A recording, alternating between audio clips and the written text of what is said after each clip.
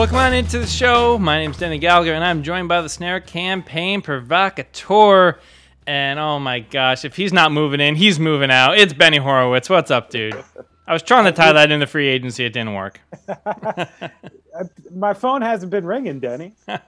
I told people I'm on the waiver wire. Come on. Nobody could have hit you up with a cool veteran minimum of $2.4 million.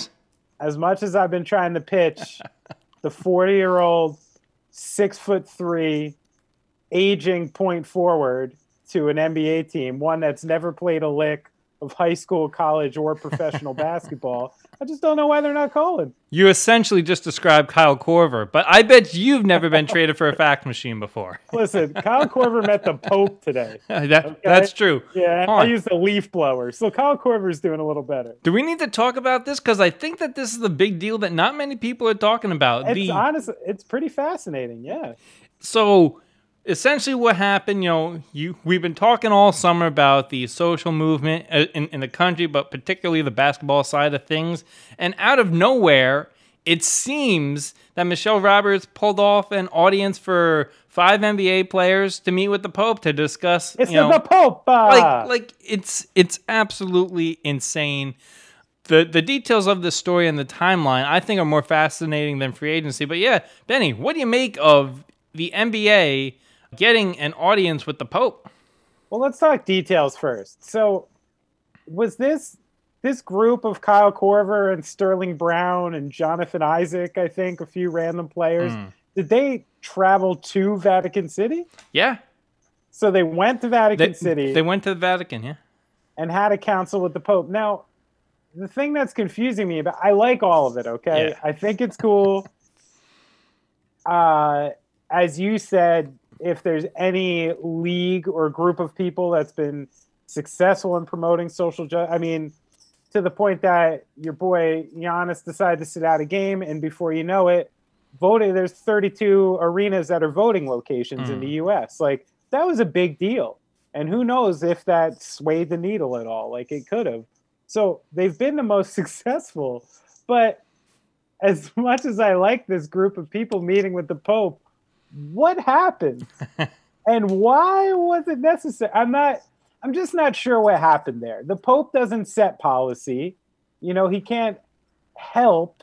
So what were they talking about? I mean, in many ways, neither of these groups set policy. So it's like, was this just like a figurehead kind of thing? Which right. I truly don't want to take that cynical approach on this whole thing. It is a great story. By the way, the group of players, right? Because they had to get one Italian in there. They got Marco Bellinelli, Sterling Brown, Jonathan Isaac, who, if I believe, wasn't Jonathan Isaac one of the ones that stood during the national anthem during the bubble? I don't remember. But Kyle Korver and Anthony Tolliver, as well as Michelle Roberts. So that's interesting. Yeah, it really is. But, I mean, I do think it's cool. I just wish I could be a fly in the wall for what exactly happened in there. So, I mean, it's like, are these players going in there demanding racial justice from the Pope? Or what's he demanding from them? So, or maybe he's now, all right. So we got to determine this right off. Were these 5 players, are they all devout Catholics? Oh, that's interesting. It doesn't say in this article, but we do have some quotes. We have a quote from the Pope. So the Pope says, "You're champions, but also giving the example of teamwork, you become a model, giving the good example of teamwork, but always remaining humble and persevering your own humanity." So, okay. So I think you're on to something, okay? And I don't think it's pessimistic to say. It's just real. This is ceremonial. Yeah. It really is. It's like how it's the idea functionally of how far can this social justice movement go? Like, to what places can it get? Like, how far can it go? This is pretty fucking far. It's about as far as it can go. So I do think, even though I don't think anything specific was happening in there besides for, hey, you're doing a great job and you're doing a great job. Yeah. Hey, it's the Pope. I think besides for that, it probably was really just like a tip of the hat to each other. Actually, though, I'm going to put my serious hat on for 2 seconds and not the company I work for, like actual. I think the symbolism of this is very important because, I don't think the Catholic Church has been a group that has been, they've been okay for race relations, but I don't think that you can say that they're an ally. I think especially under Pope Benedict, it was a very conservative atmosphere around everything. So I think for the Catholic Church, this is huge to kind of take a stance on social issues because it's not something that you traditionally see them do.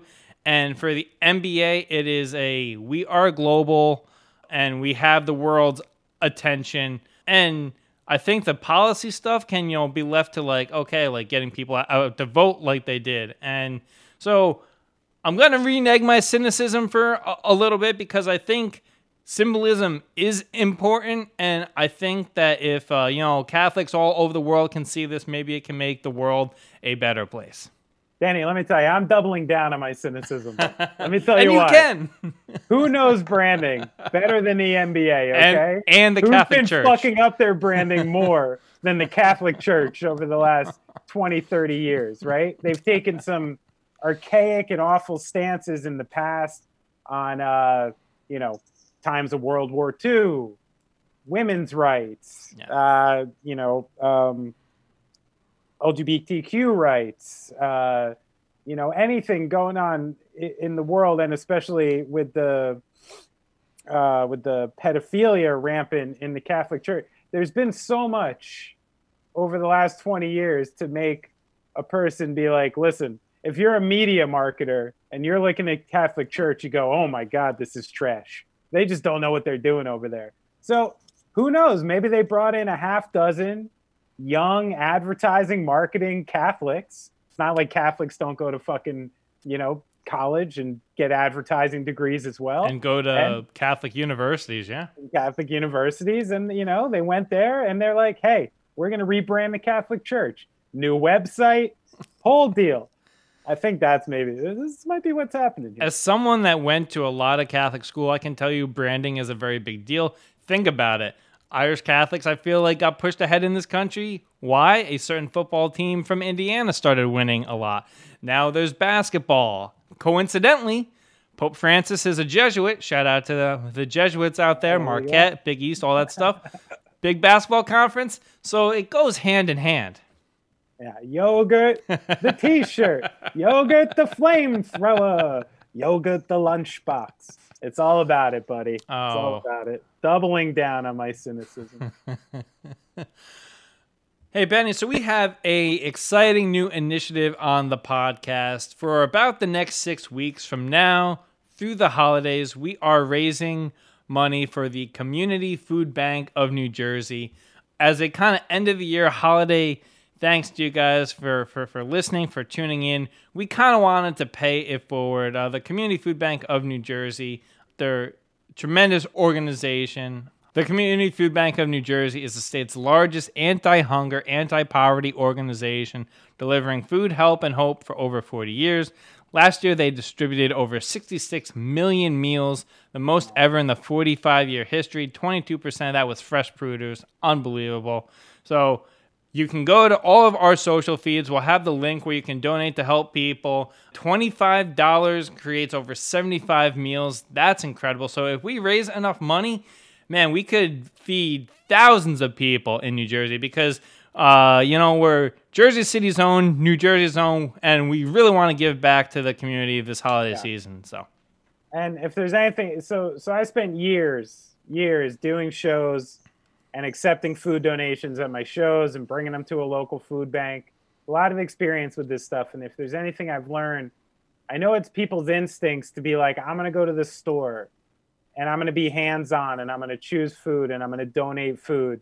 But if there's anything I've learned about these banks is that they've used to learn this money super efficiently.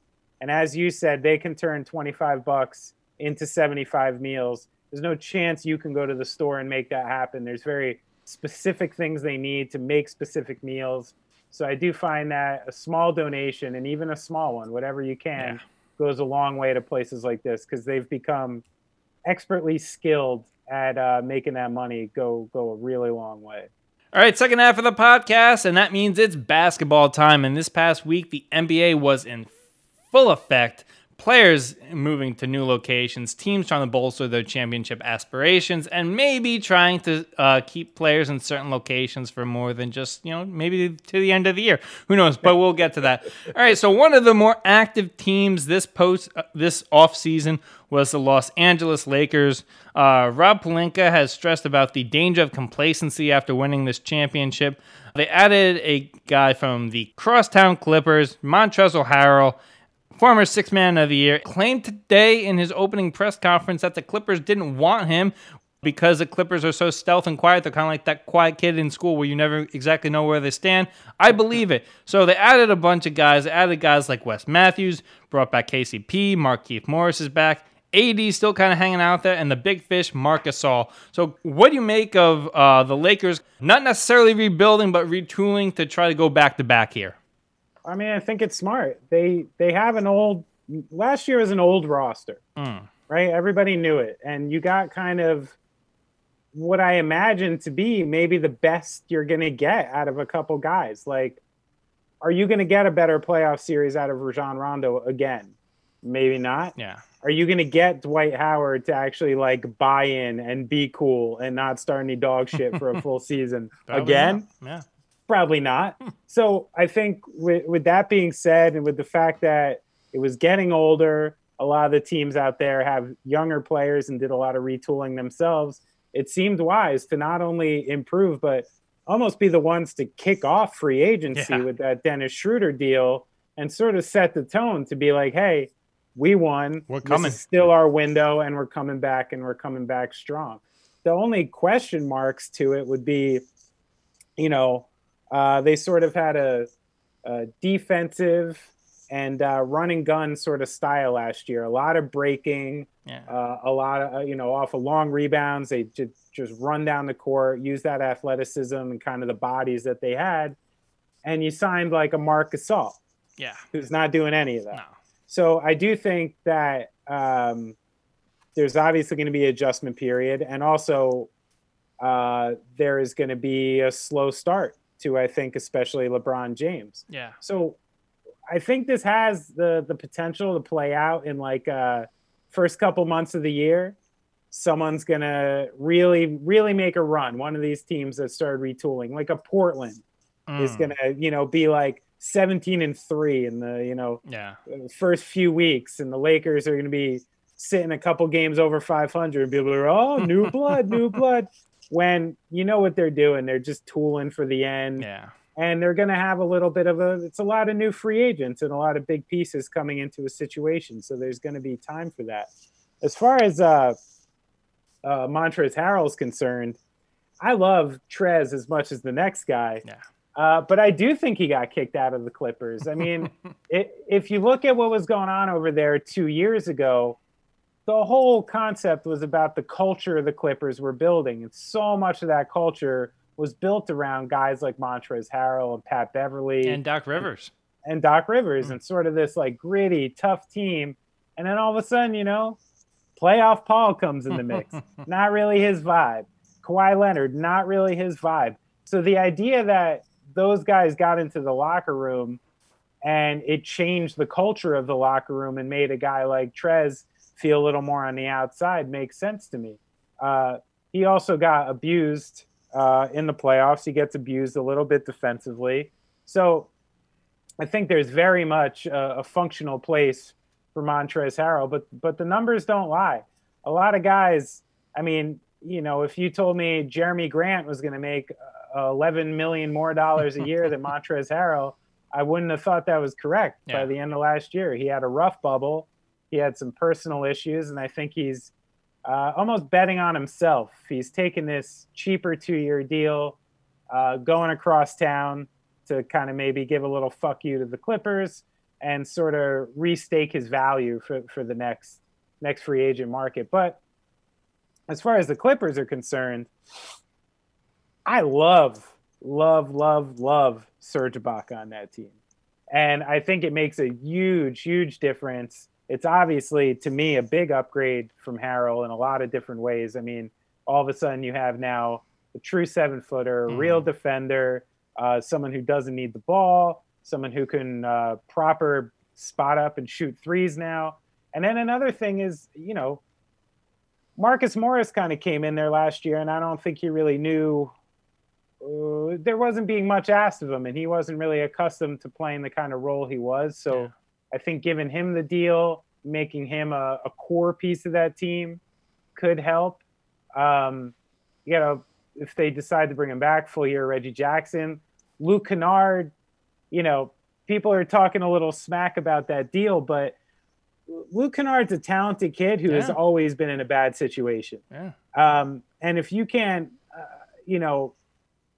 understand the fact that guy who went to another team could have been a really functional NBA player by now, he definitely could have.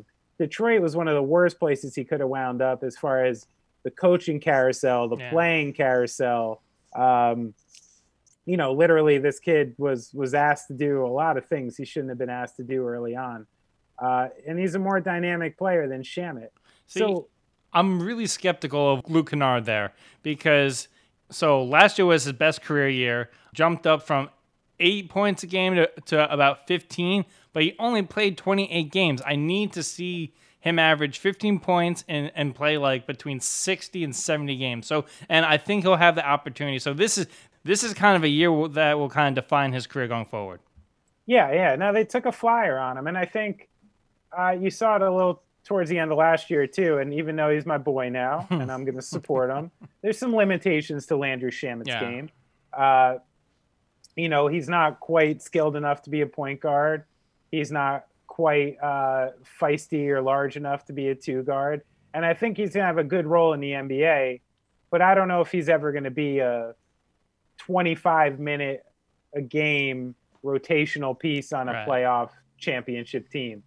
Luke Kennard, if everything fell right, potentially could. Yeah. So they took a flyer on it, and I think it was a pretty smart flyer.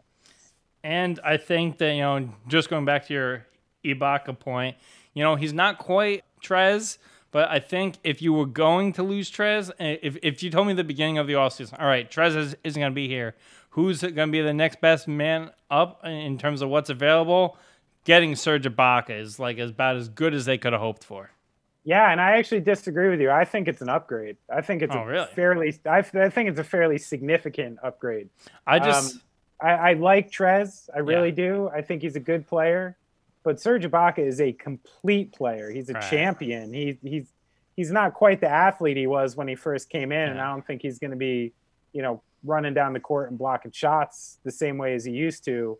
But I think in this system he's in, I think even a few weeks ago, I had mentioned it on this show that Serge Ibaka had he had the David West temperament about him, which I don't feel. He's a tough guy. He's done a lot in the NBA already, and I don't think he has that much to prove. And you're going to see Serge Ibaka bounce from championship team to championship team the next 3-4 years. Like, that's what he's going to do. And he's a true 7-footer who can bomb from 3 at this point. I feel like his stroke's getting better and better with age. So, I think it's I actually think it's a significant upgrade from Montrezl Harrell. Solid 16 and 8 there, but I want to go back to the Lakers real quick. You brought up LeBron before. You can count on one hand the amount of times we're going to see LeBron before St. Patrick's Day.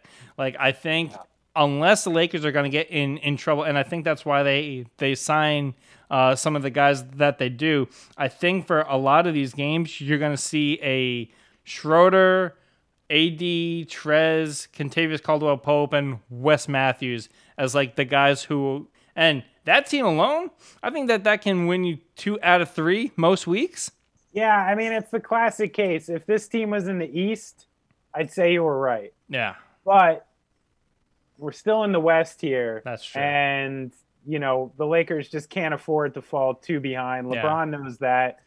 And, as much as my instinct is going to be like, oh, he's going to be this old by the time next year starts, and he had this short break.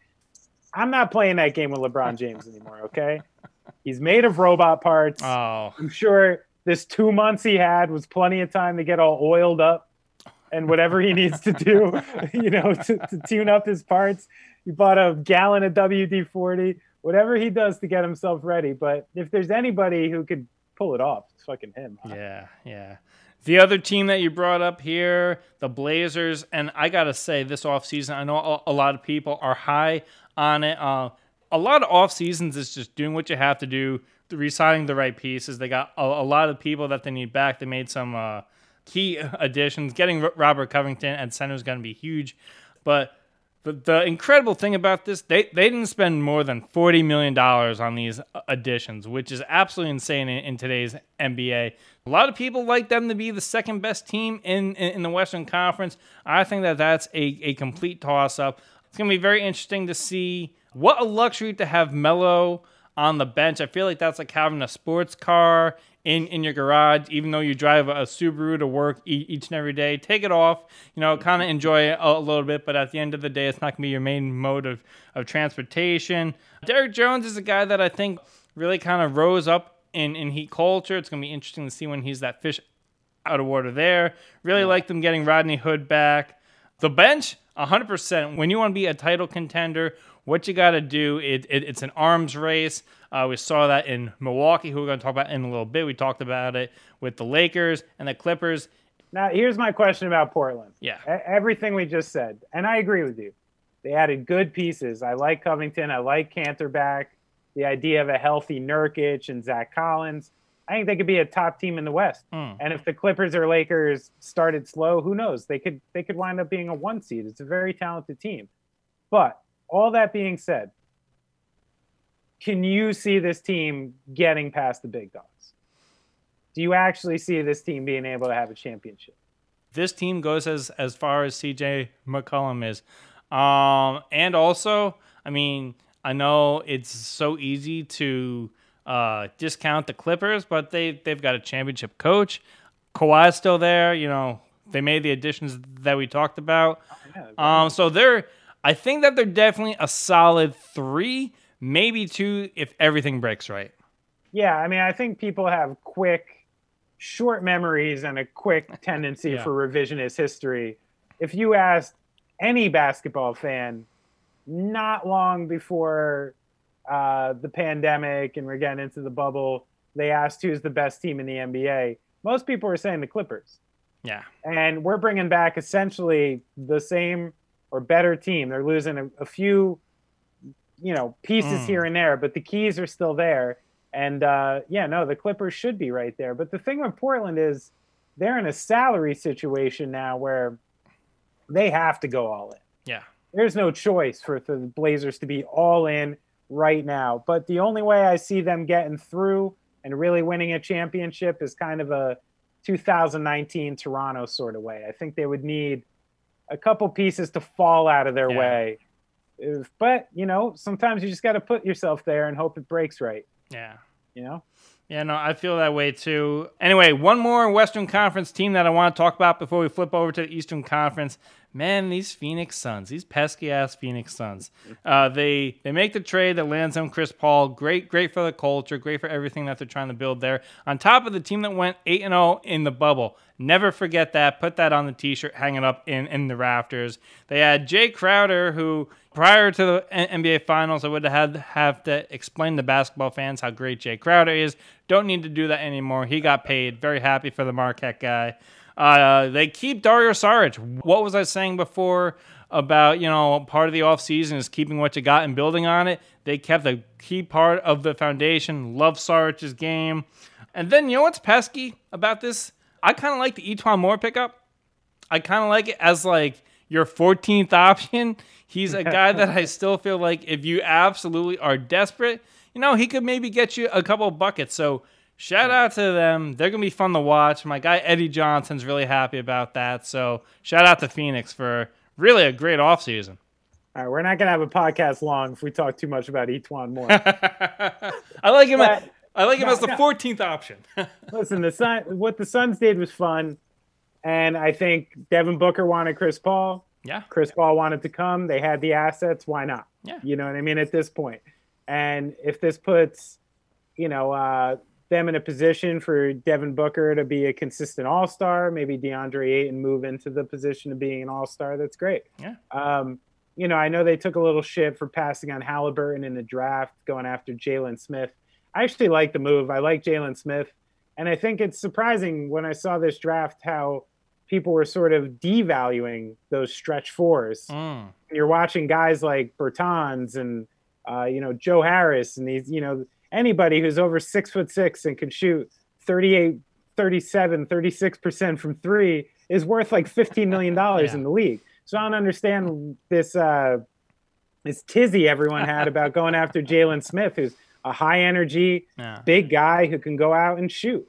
And sometimes that's exactly what you need to put around guys like Chris Paul and Devin Booker. So I actually didn't hate that move as much as other people did. But I go through this roster, and after about, player number 7, there is a huge fucking drop off. This team has no depth, no bench. And as much as I like the story here, if they crack the playoffs, I don't think they're going very far in it. What I like even more is how the Golden State Warriors were able to acquire Kelly Oubre from this team. Also, bring home Kent Bazemore, a original of the what was that? Like the Splash Brothers, like the pre-Splash Brothers. Pre-Splash. Yeah. So actually, Kent Bazemore, the reason why Steph Curry is at Under Armour. So glad all that gets to come home. Before we move out of the West here, just came in breaking news. Yeah. DeMarcus Cousins, 1-year deal to go to the Houston Rockets. The needle has shifted. Rockets, championship contenders. Oh, I love it. Oh, man, what is that about? So here's one thing we got to talk about before we get out of the West, okay? My buddy, Mike Greenstein, Greeny, the original Greeny. The original, the OG. Of Greeny and the Cheese, which was a radio show up at Ramapo Radio in North Jersey, sports radio show, good program. But Greeny was talking, and I think he has a point about he thinks there's a bit of a almost Colin Kaepernick situation going on with James Harden here, where, we heard James Harden's request. The owner of the team is a bit of a douchebag, as we know. He's got a little bit of a, saucy ego. It's a shame. I love the Golden Nugget guy. And I'm pretty sure there's a directive with all the other owners, kind of a behind the table sort of sly pat on each other's backs, which is like, we will no longer allow people to push themselves out of their contracts. The Rockets need to stand firm. You guys don't move this guy. Don't move Russell Westbrook. We need to show these players that if they have a contract, they can't push their way out of the city. And I think the owner of Houston is just the guy to carry that torch. Oh, don't get me started on NBA and these backroom deals, because quite frankly, I think Pat Riley has a lot to do with the fact that Bogdan Bogdanović is not a Milwaukee Buck. You want to talk about getting called on for tampering? All right. Well, that's not what we're talking about. Oh my gosh, we're getting there soon. Anyway. Do you think this theory holds water? Or do you think there is a consensus among owners right now to be like, we cannot allow an Anthony Davis situation again? And they want to make a little bit of a show out of the James Harden situation to be like, sure, you can say you want out, but you're going to play on this team. Well, number one, I think there's a couple things. When have we ever seen two superstars want out of the same team at the same time? Normally it's like, oh, I fucking hate that guy. I want out of this situation. So first, Russ kind of is like, I want out of here. Understandable. He hasn't been here that long. And then James Harden kind of looks around. Russ knew about Harden. That's why Russ wants out. Russ knew. He knew. I could see that. He had to know. I could see that. But in terms, I don't think anybody in the NBA has pity for the Houston Rockets. They got rid of Morey, but they still cost the NBA with the whole China situation a lot of money. So I think more people would actually probably want Harden out of Houston. Morey was right. But I think, there's very few options where he could go. I think it'd be a travesty for the Nets to give up all of that for James Harden. We talked about that last week. And there's no way Tillman Fertitta is going to trade James Harden to Daryl Morey. So outside of that, where else would Harden go? I think it's a simple basketball thing. It's a tough landing spot, but here's the other caveat to that. Is like, sure, he might be, have this boner where he's like, yeah, we're not going to trade these fucking guys. They're going to go through on their contracts. But what happens if you're 3 months into this season and the Rockets suck. Yeah. And they're nowhere near the playoffs. Like, isn't the value of James Harden the highest it could be right now? I think so. I think if, say, you bought really low on James Harden stock, you'd be selling, like, James Harden right now is at like $200 a share, like out of control, blue chip, whatever you want to call it. So I think if the Rockets start losing, I think that keeps going down because people love a high volume shooter when you're winning. When you're losing, that is the most annoying thing your team can have. Yeah. So. And listen, I'm a James Harden guy. I'll stand up for him a bunch. I think he's a good basketball player in a lot of different ways, and I think he gets knocked for a lot of different things. But this is a weird situation, and I don't know where this guy ends up at this point. All right, let's move on to the Eastern Conference, shall we? Benny, I want to start with your Brooklyn Nets. Kevin Durant is an addition. I know he signed last year. But KD, you're adding a MVP. Jeff Green gives you depth. Like we've been talking about the whole time, you got to keep your base. They kept Joe Harris. Absolutely love that. I think Shamet's a great bench option. The biggest win the Nets had this offseason was not getting in their own way and not getting distracted by James Harden. Yeah. So the more and more I get into this, the more I think about it and see it and the way it's playing out, I don't think this Harden thing ever had legs. I don't think the Nets ever made a real offer. No. I don't think he was ever really on the table. This was just one of those things where he said he wanted out. The media decided on two different locations where it was even possible, which was Philly and Brooklyn, because they were the only ones with the appropriate assets to do it, and then put this out there. But I don't think it was ever real. And every move they were making going into that, trading for Bruce Brown and signing Joe Harris were antithetical to the idea that they were going after it anyway. So I don't know if it was ever real. Now, the thing about Brooklyn that I love the most right now is the biggest concern going into next season's got to be health, right? Yeah. Because it all rests on the health of Kyrie and KD. I mean, we're all building this on the big two. Right. If those two aren't right, this thing's not going to fly, and we're not going to get past the big dogs in the East. So what I love about what the Nets did is this is one of the deepest Nets teams I've ever seen. I mean, this roster is going 10, 11 deep now. Let me go through position by position. I love it. Do it. Point guard, Kyrie Irving, backed up by Spencer Dinwiddie. Landry Shamet can also play point. Shooting guard, Karis LeVert, Bruce Brown. Landry Shamet can also play shooting guard, as can Joe Harris. Shooting forward, Karis LeVert, Joe Harris, Jeff Green, and Cabarrot, who, turned into a pretty solid 3-and-D guy last year.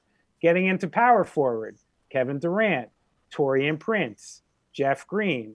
Center, DeAndre Jordan, Jared Allen, and Nick Claxton, who I think is going to take a big jump this year and maybe eventually supplant Jared Allen, because Jared Allen's going to get a big contract next year. Yeah. So I'm looking at this team and I'm seeing positional versatility. I'm seeing a bunch of guys who can cover a bunch of different positions, a bunch of guys who can score in different ways. You got playmakers, you got passers. It looks good on paper, man. It really does. The only thing and the big caveat, as we know, health. What is Kevin Durant now? Yeah. We haven't seen him play basketball in a long time. If people are expecting 26-year-old Kevin Durant to show up, I don't think he is. But as we've discussed previously on this show, he has a skill set that ages better than most skill sets you can, because regardless of what you do, you can't take away a 7-foot sharpshooter. Right. You know what I mean? like you could take him off the handle. He's not going to be breaking people's ankles anymore, but he's always going to be that. He could be out there with no legs and still be shooting 40%. Yeah. So I think, I think Sean Marks did a really nice job. I think he put together a nice group. I think he looked past this draft and went to win now mode, bringing in Shamet. So now the only play out is Kevin Durant healthy? Is Kyrie Irving healthy? And is Kyrie Irving going to behave? Yeah. And I'm really not sure if I'm getting fooled by this Brooklyn Nets team, because in my opinion, they're the best team in the Eastern Conference, and it's not even close. If the Celtics would have landed Miles Turner, I would have put them maybe like 1A, 1B, but I think they're clear cut depth wise, star potential. They have the highest ceiling in the Eastern Conference. Now, I got kind of confused this week with my Milwaukee Bucks, and Benny acted as my therapist this week because you've not seen somebody buy into a Serbian shooting guard as fast as I was looking at these numbers, and it was like, okay, remember in like high school, college, like you'd get like a cute girl, cute boy, whatever your preference is, you'd get the number and you'd be like, oh man, I'm in, it's happening, yada yada yada, and then you just like nothing, friendship falls Wrong apart. Number. That's exactly wrong number. That's exactly what Bogdan did to me this week. Except somebody, some dude like cock blocked you or something like that. I got cock blocked by the Atlanta Falcons. Oh well, I can't even talk straight. The Atlanta Hawks. I think it was a Pat Riley hit job anyway. But Yeah, so that and it happened could this be. week. That all happened this week. I just wanted to give the audience a sense of my emotional roller coaster. I really like how the Bucks recovered from this. Obviously, Drew Holiday, huge addition. Bryn Forbes, I've talked myself into it. He averages 10 points a game. What more could you want? Hard worker. He's a hard worker. Yeah. Good shooter. Really like that. Like that under Bud. I really like the quiet lineup that the Bucks have. DJ Augustine gives you a veteran presence who could be a starter. I think him and Forbes will go back and forth with this. Bobby Portis could grow into something. Solid shooter. Around 40%. I was surprised at that. It's nice shooting. And then, Torrey Craig. Nice defender. Not going to give you much on offense. But could lock down a Kevin Durant if need be. So who knows? So here's where I talked you off the ledge. And the biggest thing to remember about all this is take away Bogdanovich. Yeah. Take away everything else that's happened this offseason. Who is the biggest player that moved this offseason? Drew Holiday. Drew Holiday. Yeah. Hands down. He's the only one that even moved that can really swing the needle very much. I mean, Bogdanovich is a nice player. Yeah. But like we talked about in the text, he's been overvalued because of the lack of Right. people out there and everybody who needs to make a big splash. So I think you got to go back to a week ago and remember how happy you were when you got Drew Holiday, because that is the big get of the offseason. And you're packaging him with the remaining players, and you've got this player on your team without breaking up the core you have. So that was the concept. Now, I agree with you. You sound a little ridiculous selling yourself this hard into a Bryn Forbes, Bobby Portis, these bench guys 10 who a game, baby. are fine. They're fine, and they're going to do okay. I think Torrey Craig was an undervalued signing because of his defensive versatility. It's a problem with a lot of the players, a lot of the teams we're looking at. Take all the teams in the league, Right. and ask yourself one question. Who's covering LeBron James? And there's about 50% of the teams in the league that don't have an answer for that. Yeah. Now, you get Torrey Craig. Guy's not going to give you much on the offensive end, but he's covering LeBron James in a big spot, and you can trust him. And he's been in big moments. So I think that was a bigger one. And then Augustine, I quite like a lot. I'm not going to say he's a better player than Eric Bledsoe. I don't think he is. Not right but now. he's certainly a better fit. Mm. And what the Bucks need now is a facilitator. Yeah. Is a guy you can hand the ball to.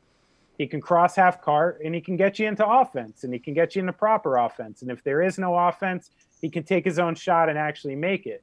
So I don't think Augustine's as dynamic of an athlete. He's definitely a worse defender than Bledsoe. Yeah. But I think on the offensive end, he's going to give you a bunch of things Bledsoe didn't that you actually really needed. So do I think the Bucks are much better or much worse? Yeah, I think they're better because they have Drew Holiday, but I don't think they're that much better. Right. And I don't know if they're beating the top teams in the West better, but that's to be seen. I think it's a complete wash with the Lakers, but as we've said, I think the Lakers are head and shoulders above everybody else. The one thing I was happy with is I think the Bucks sold really high on George Hill. I think that there's real chance that in Oklahoma City he's going to regress to the mean prior to this Bucks experience. My last Bucks takeaway is I mean, we've seen the pick swap thing go terribly wrong before, and that's 2 pick swap. I mean, come on. So I think that that's going to bite the Bucks really hard. Good news is they only have 2 more first round picks to give away. Bad news is we have a draft coming up where high school and college guys are eligible. So I don't know what any of that means. I mean, they had to do it. Yeah. What are you supposed to do? Yeah. You know, one of the most exceptionally freak athletes that's ever graced the NBA. You know, you got to try and make them stay. You got to do everything you can. And I think everybody in that front office realized if it doesn't work out, they just fucked up the future of the Bucks really bad. But, and John Horst will go down with Billy King as, names in infamy in basketball lore. All right, one last team that I want to talk about. Don't think that there's too much there. I mean, there to talk about with Philadelphia. I think they're pretty much they're relatively like the same team. They just added a little bit of shooting. Not too much to get you excited, but it's a exciting proposition. The Atlanta Hawks. Wait! You got to stop. You got to stop. What? You just skipped by. You like Philly? I hate to say it. Oh man! Don't be fooled again. I'm fooled. I don't know what to tell you. I look at this roster, and you said it. You said it with Brooklyn, and you said this is by far the team in the East with the highest upside. And I sit here and I look at rosters and I look at the breakdown and I look at Philly and I go, you know what? If this breaks right, they're the best team in the East. Stop it. You're so crazy. You're so crazy. And everything they needed, they got. All right, if you were going to take a Philly offseason, right, before this offseason started, and you're like, what are the 2 things Philly needs to do? What would you say? They need a pick and pop combo with the big men. Right. They need to get rid of Al Horford, and they need shooters. So they got rid of Al Horford. And they got a good coach that I love. And they added Danny Green. They added Seth Curry. No, I was getting to someone else first because that's the big one. Yeah. They added, I'm sorry, Danny Green. They got Terrence Ferguson in that Oklahoma City trade, who's a nice player.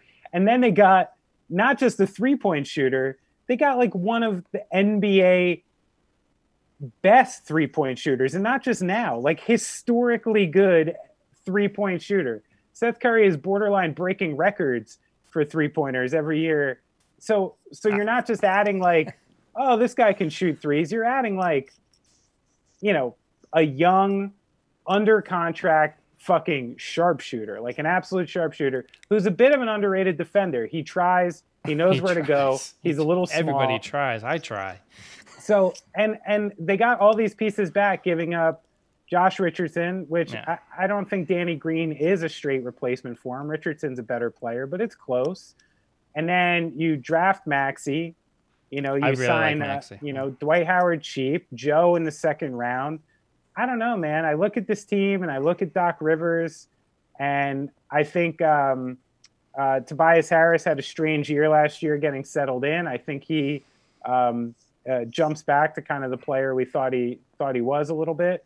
And I can't believe I'm saying it again, but I think Philly might have the most upside of any team in the East. I think you've confused the Currys because in the last 3 years, Seth, right? He went from 12 points a game to 6 a game in like that 12 neighborhood again. So he's been up and down.